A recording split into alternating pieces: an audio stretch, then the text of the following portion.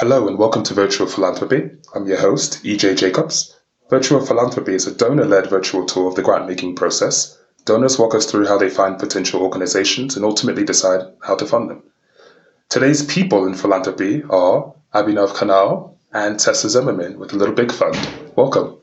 Thank you, EJ. Thanks for having us. Thank you for having us, EJ. Thank you. So tell us a little bit about yourselves. It's the first time we're doing a two people one, so... Yeah, my name is Abhinav Kanal. I'm the Chief Thought Officer at Little Big Fund.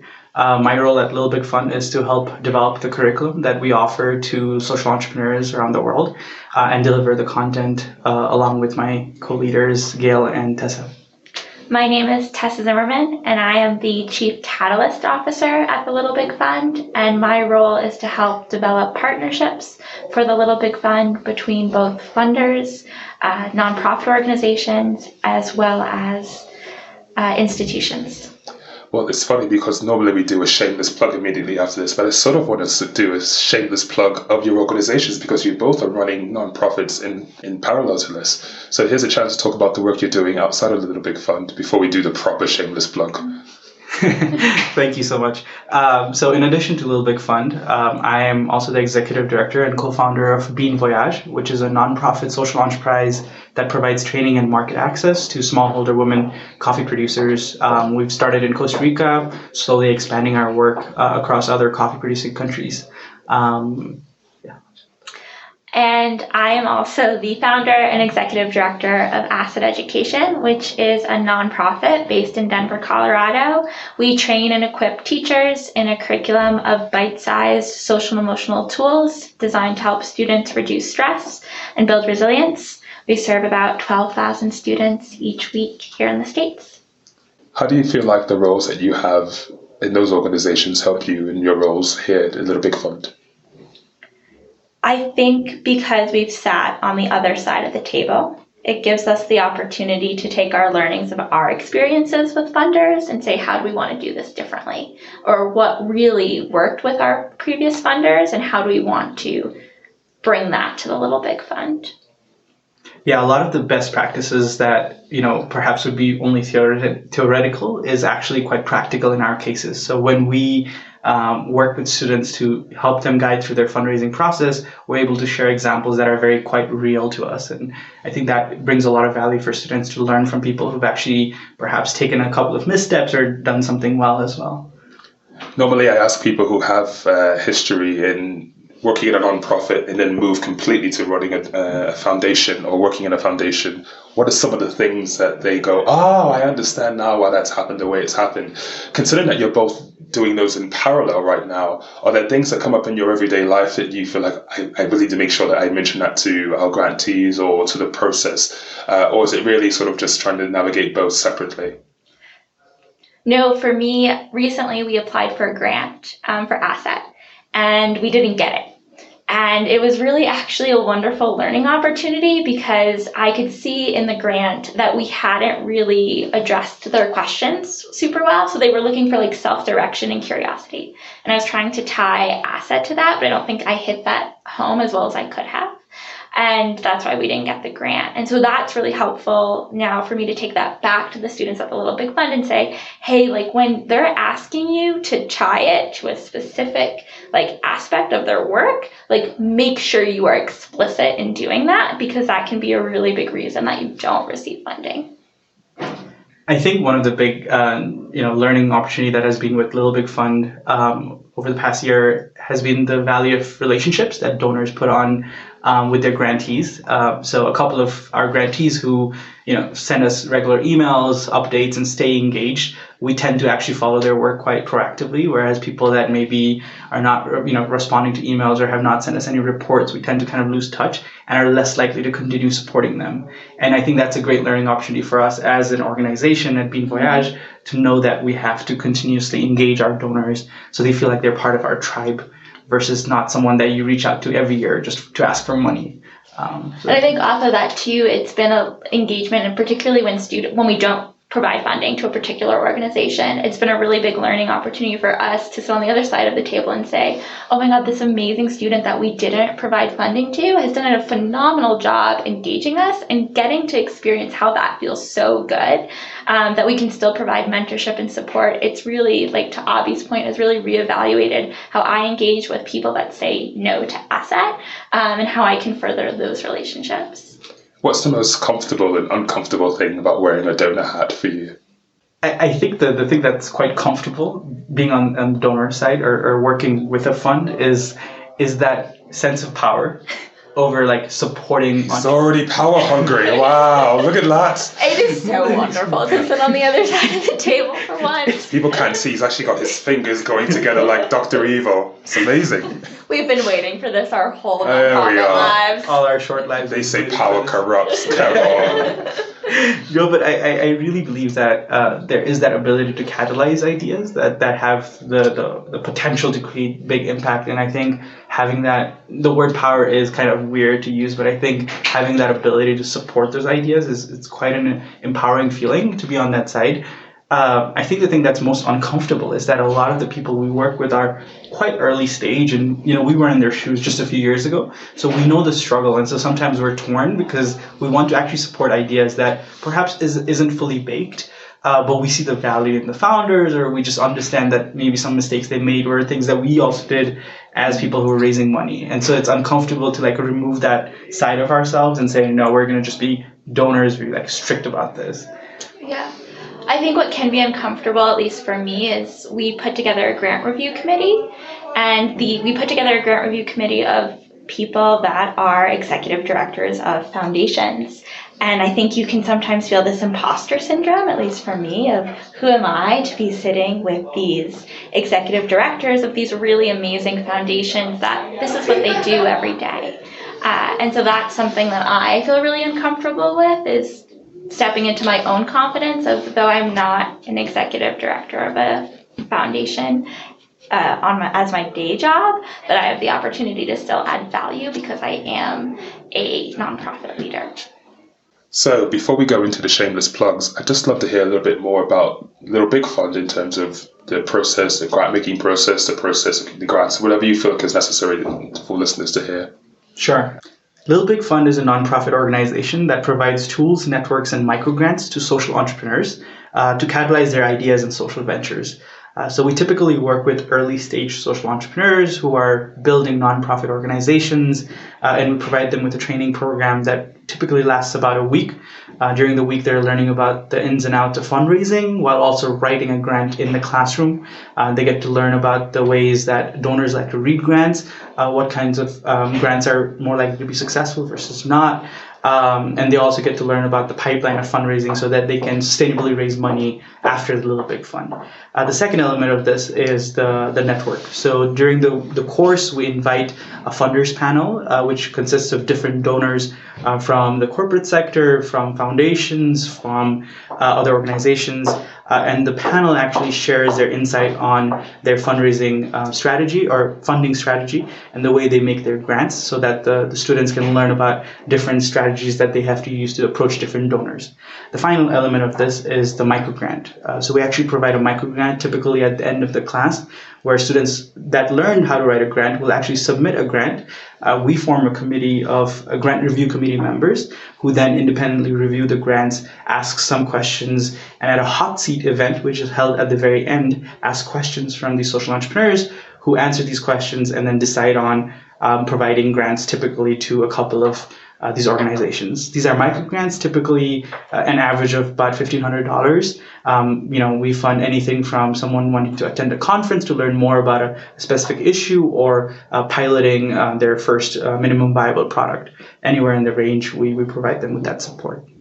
And the one other thing I'll add that I think is really beautiful about the Little Big Fund is that even if you don't receive the micro grant, when you're getting feedback on like how you can improve your grant, but you're also getting a grant that like a living grant document that you can now work with and take to other foundations. So we're really giving you a start point of, hey, even if you don't get this micro grant, you have now so many more opportunities to take this and apply it beyond the course.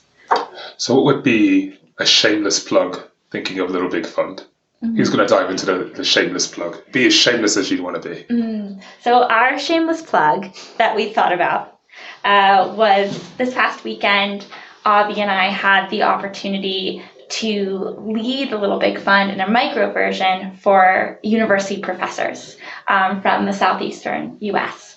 And it was an amazing opportunity for us to exponentially scale the program because we were able to put the tools in college professors' hands that they can then bring back to the social entrepreneurs in their college classes.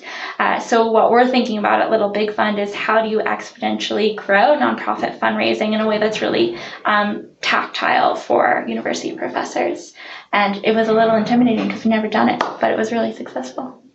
I don't know if that's a good shameless plug, to be honest, but it's what we thought about in the car.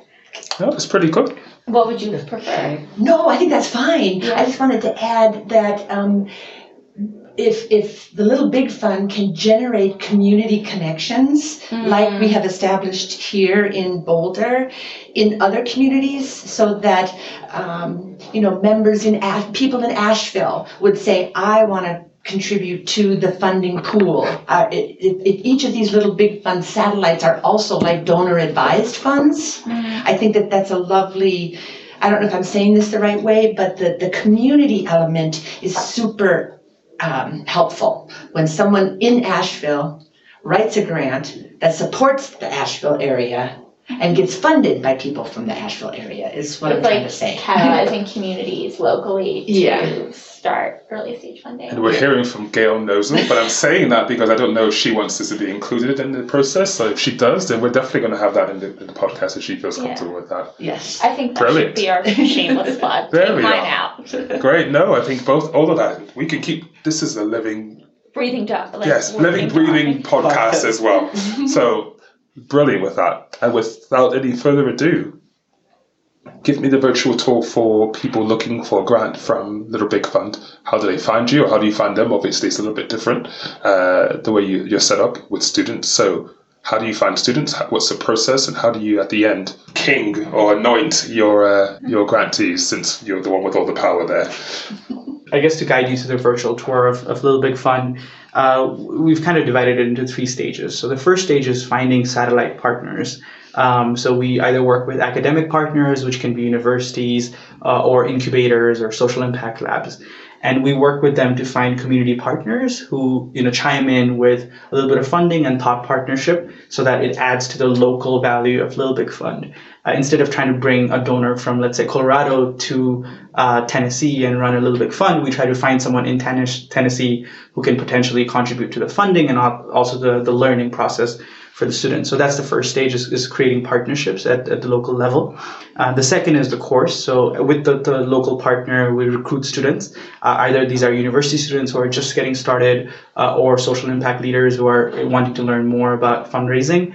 Typically, our class size is anywhere between 10 to 20 students. We try to keep it at that so that the quality of the conversation and the learning is as high as possible. We run a week-long course. They learn about fundraising as a whole, as a process, but then at the same time, they're also writing their grants, which allows them to get real-time feedback. We sit down with them on one-on-ones, give feedback on the grants throughout the week, so it's as polished as possible in that short period of time. Then the final stage is the funding process. So in collaboration with our community partner, who ideally pulls in some money into the fund, we create a funders panel or a grant review panel that reviews these grants over a period of a week. They ask questions that they might have for them, and then at the end of the second week, sit down with the grantee, potential grantee, and ask questions about their grant document, their big vision, anything that might be missing from the grant that they want more information on. At the end of that kind of panel, based on the answers and the grant itself and their participation in the course, the grant review committee decides to allocate a specific amount of money to a couple of the students who participated in the course. Not everyone is guaranteed funding. Typically, we grant around 3 to 5 students per class, but depending on the quality, we might end up giving it to maybe just 1 or 2 people, or might spend it more widely across students. So that's the process of working with Little Big Fund. There's no direct application process. We don't have requests for proposals or anything of that sort. It's more like Little Big Fund goes to the communities where we see the need for this course and this funding to be used and maximized for impact. And the other piece I would add is also like communities seeking us out too. So if communities are realizing that they need some nonprofit fundraising training to support their local nonprofits and to really help them be more sustainable in their fundraising, we're looking for that opportunity where the communities that are identifying, hey, we need this training, and then the Little Big Fund can come in and support that. So for students listening to this, what are some of the things that they should be mindful of at the end of the process where they feel like they're right there, the grant is in their grasp, but then it doesn't go their way, or it does go their way? What are some things that they should know in terms of helping their cause along? One of the things I really appreciate about prospective grantees that don't receive a grant is those that keep in contact with us and those that keep us up to date on their progress and who leverage us as mentors. And so when they don't get the grant, they come back to us and say, hey, who else in your network do you think might be a potential fit for this grant? And that feels really good because then we can help connect them to maybe grantors that are actually a better fit for their organization than we are. So that's one thing we look for, is people that turn a no into a potential yes from someone else. And for the people that we do award grants to, I think something that we very much appreciate is transparency with their process. So if you do get funding from Little Big Fund, the goal is not for you to just tell us about the big wins you're having with your project, but also to share some of the challenges that you're having throughout the process and being open to sharing with us, because the likelihood of us being able to perhaps support you or even guide you in the right direction is pretty high. And so that honesty and transparency is something that we really seek and appreciate about grantees that we fund. And also applying their learnings, right? So saying if this didn't work the way they expected to, I really like it when they're really explicit of here's how I learned. Here's this idea that I thought was going to work in this direction. It actually failed. Here's what I learned, and here's how I'm taking that learning to go forward, and here's how it's influencing my next grant application to another organization. And just to dig to that question a bit more, is there something that they can do during the process that helps their cause to get that? Because it's great to know that it doesn't end with a yes or no, but is there something that they should know beforehand that it really is sort of just the chance of the greater grantee pool? I'm not sure if this answers the question, but here's what first comes to mind is the office hours.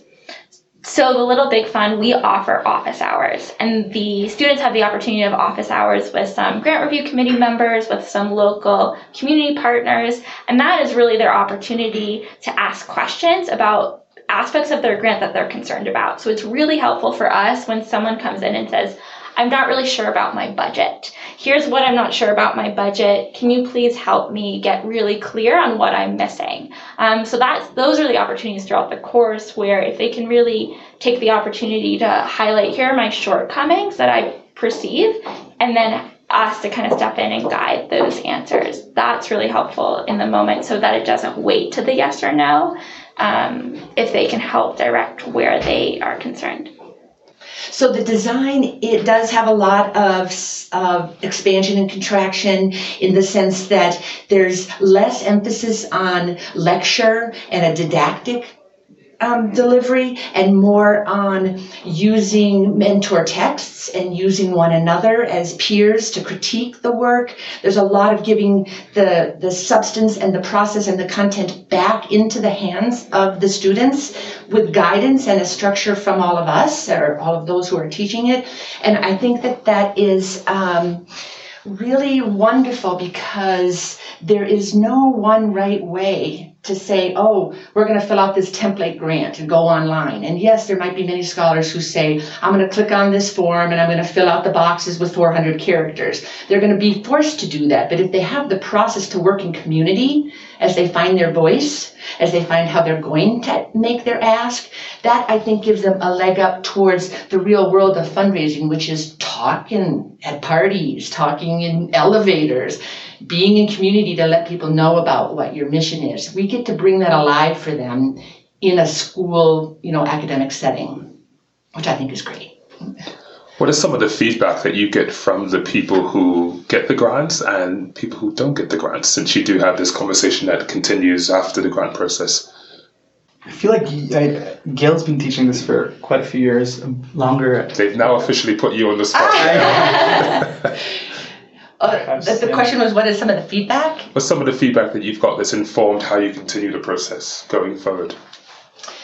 Well, I can share some, and then I know that Abby and Tessa can share as well. The feedback that I hear is just very positive, that it's been a process of getting concrete, precise skill development, as well as the soft, really important qualitative development of deciding to dedicate your life, right, 24/7 to creating your vision in the real world. And I think that if it ends up that someone gets dollars or they get that real world experience of, I just entered into the pool and I dove into the deep end and I came up for breath and I dove down again, I think that gets them off onto a flow that's going to be ebbing and sometimes not. And I think that I hear almost universally that it's the experience. I think, like, as one of the participants of the course, I actually took the course a couple of years ago and got a microgrant. Something that I can speak from my own experience is that it helped me humanize the donor and allowed me to make a stronger connection with donors, not just during the course, but actually beyond. And I think before I took the course, this idea of the donor is this kind of shadowy person that lives behind an email or with great power. With great power. The great odds. And I think it really allowed me to humanize who donors are and can be, and how their thinking process is not just guided by metrics and KPIs, but also by their own values and their own kind of life stories. So I also took the course several times as a student, and I'd like to say I never got a grant, which has actually been like the best thing for me. And as I talk about the Little Big Fund, I think it's one of the single most important learning experience for me as a social entrepreneur, because fundraising is the only way Asset exists to this day, right? If I didn't have this skill set, if I didn't know how to build relationships with funders, if I didn't know how to write a grant, my organization would not be serving the students we get to serve today. So to me, it's always been the single most crucial learning opportunity of my social entrepreneurship career.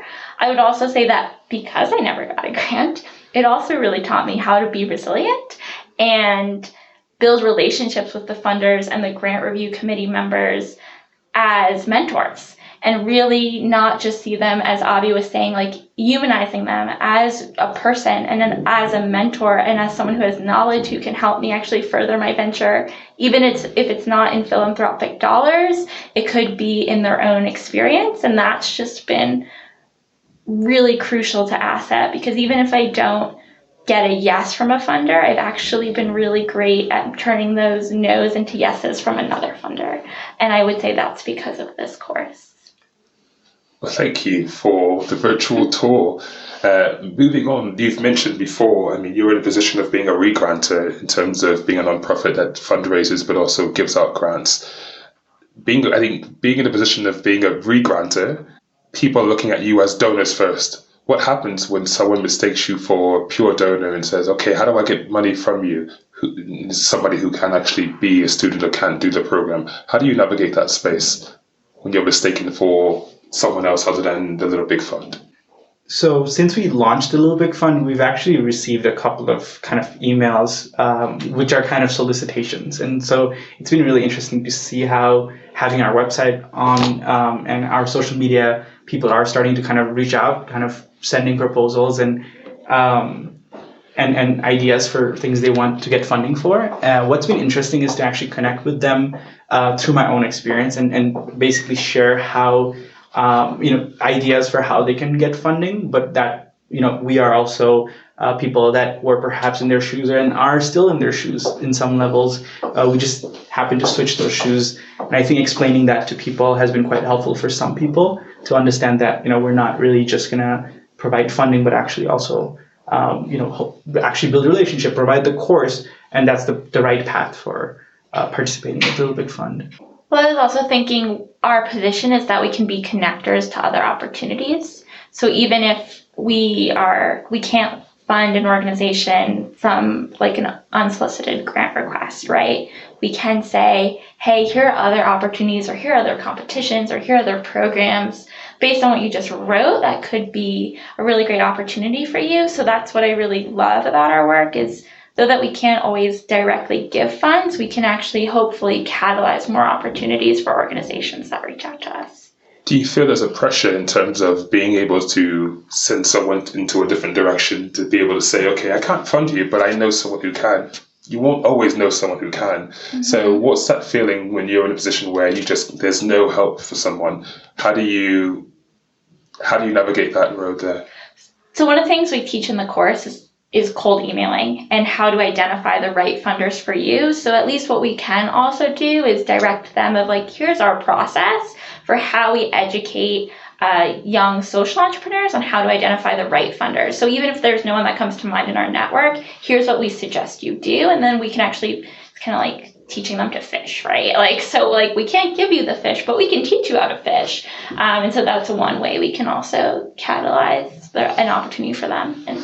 And I would add that another part of the course is to introduce the idea of in-kind donations. I think sometimes at an early stage, these passionate, want to change the world people think that they need to have $30,000 right from the get-go, and that if we can entertain the idea that they might get $1,500, leverage it a certain way, but then go to your community, go back and say, hey, can you donate some kombucha, or can you donate a room for us to use, to help switch that around, that they can get funding in alternate ways that are not just $1. And what are some do's and don'ts that you have? I know it's a little bit different for you, the way you're set up, but what would be do's and don'ts, to your current grantees, potential grantees, but also people, like I said, outside that greater circle that you'd want to share? Also knowing that you represent nonprofits. So I think the first do's that we suggest to like potential grantees is to focus on relationships versus like right away focusing on their ideas or their big kind of world-changing solution. We find it quite challenging now, especially when we hear someone pitching to us or have a short conversation, when they jump right into the problem they're solving and how that's going to save the lives of millions of people.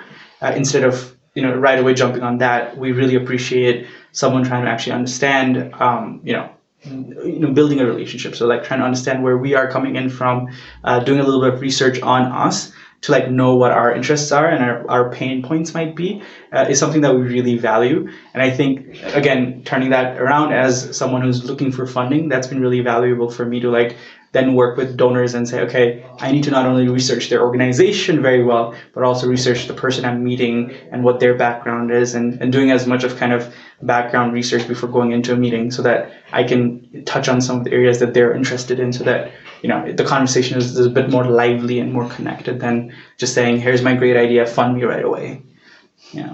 And off of that building relationships aspect, I think what we encourage people to do is demonstrate how they're applying their learnings.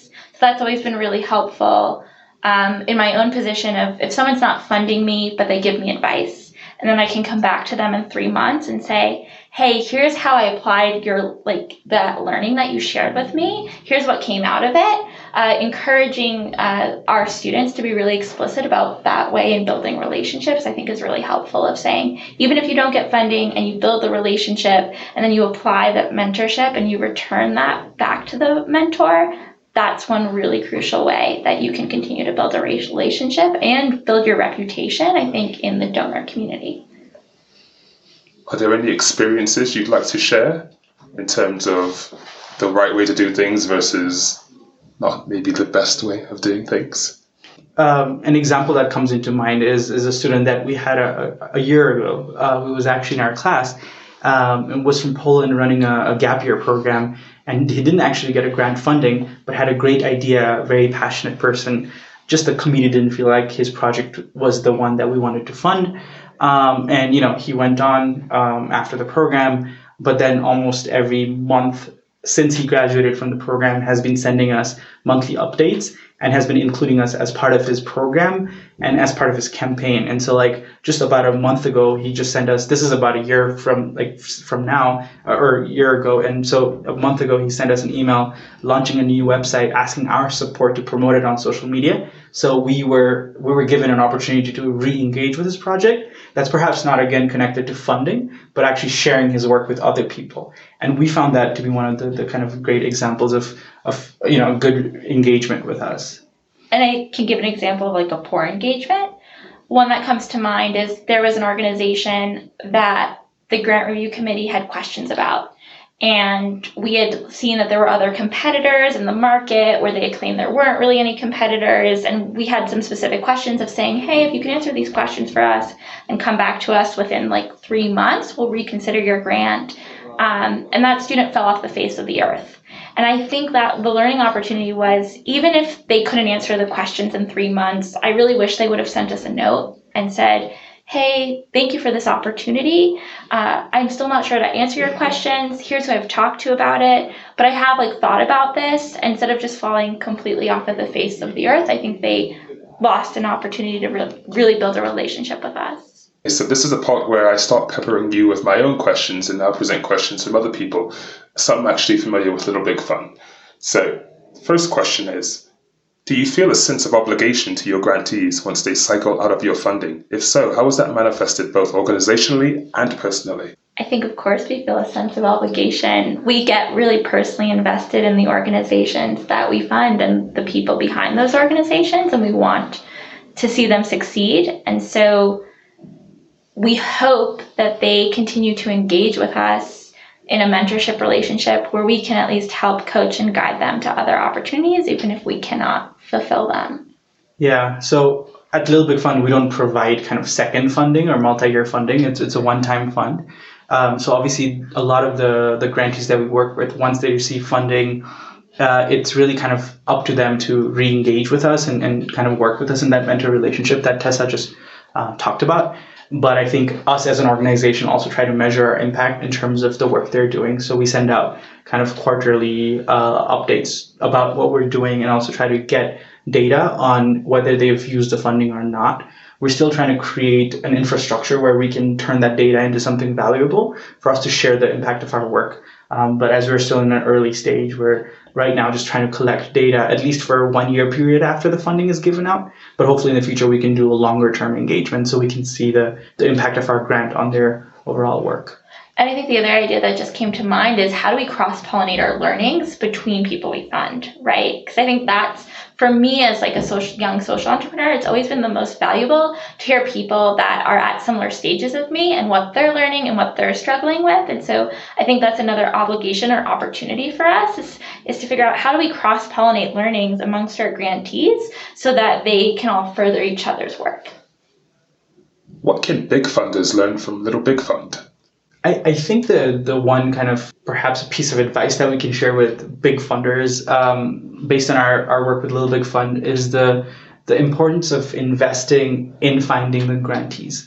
I think a lot of the times the grantees tend to do a lot of the kind of legwork of finding the big funders and then actually getting into the door and building a relationship. And it costs a lot of organizations, especially early stage nonprofits that are based in other parts of the world where they don't have access to big funders right away. It costs a lot of human resource, but also funding to actually find those donors, build those relationships, and then actually cultivate a form of partnership. We believe that it would be ideal, based on how we actually find our grantees. We actually go to communities and run these programs.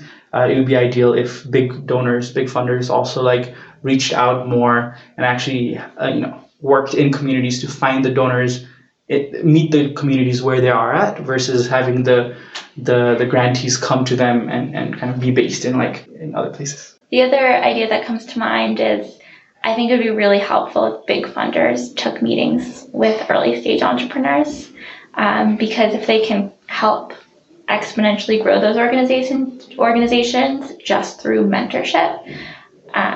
For me personally, when I had just graduated from college, I reached out to a big funder, and it's been the greatest gift for Asset to have had that meeting when I had just graduated and to continue to have those meetings throughout the course. They've never funded Asset, but they've always been like the greatest ally to our organization in terms of mentorship. And so what I really hope from big funders is that if they do get a cold email from a recent college grad or from an aspiring nonprofit, that they take the meeting, even if it's 10 or 15 minutes, because I don't think they realize how significant that one meeting, that relationship can be for a young entrepreneur. And I leave this with the future. What is something you would like to see philanthropy eradicate, or cure, or change in your lifetime? So what I would love to see in philanthropy is for more executive directors to take risks on aspiring social entrepreneurs. They're not necessarily going to lose their jobs if they fund a project that fails. And so I hope that we see more and more philanthropists taking risks on organizations that may not be perfect but have promise. I'd love for, in kind of a macro vision, I'd love for the world of philanthropy to be perhaps a bit more coordinated. Kind of the way I feel like college applications work in the US, with like a more unified system of application, a more unified system of judging how organizations are performing, so that nonprofits can work on perhaps one major grant application per year versus having to really kind of spend a lot of their time in dark rooms writing different grant applications to meet different organizations. And I think that takes a lot of time and value from the programmatic and impact work that they're actually doing in their communities. So I'd love for that to be eradicated so that organizations can spend actually 80-90% of their work on actually doing the good work that they're doing in communities, and perhaps a small percentage on fundraising and having to find donors and customizing their application for every donor. 90% doing the work? It's unheard of. Well, Pretty big, Abby. It's not, with all that power comes great responsibility. So with that, I'd like to thank both of you very much for taking us on your tour to Virtual Philanthropy. Thank you for having us. Thank you, EJ. And thank you for listening.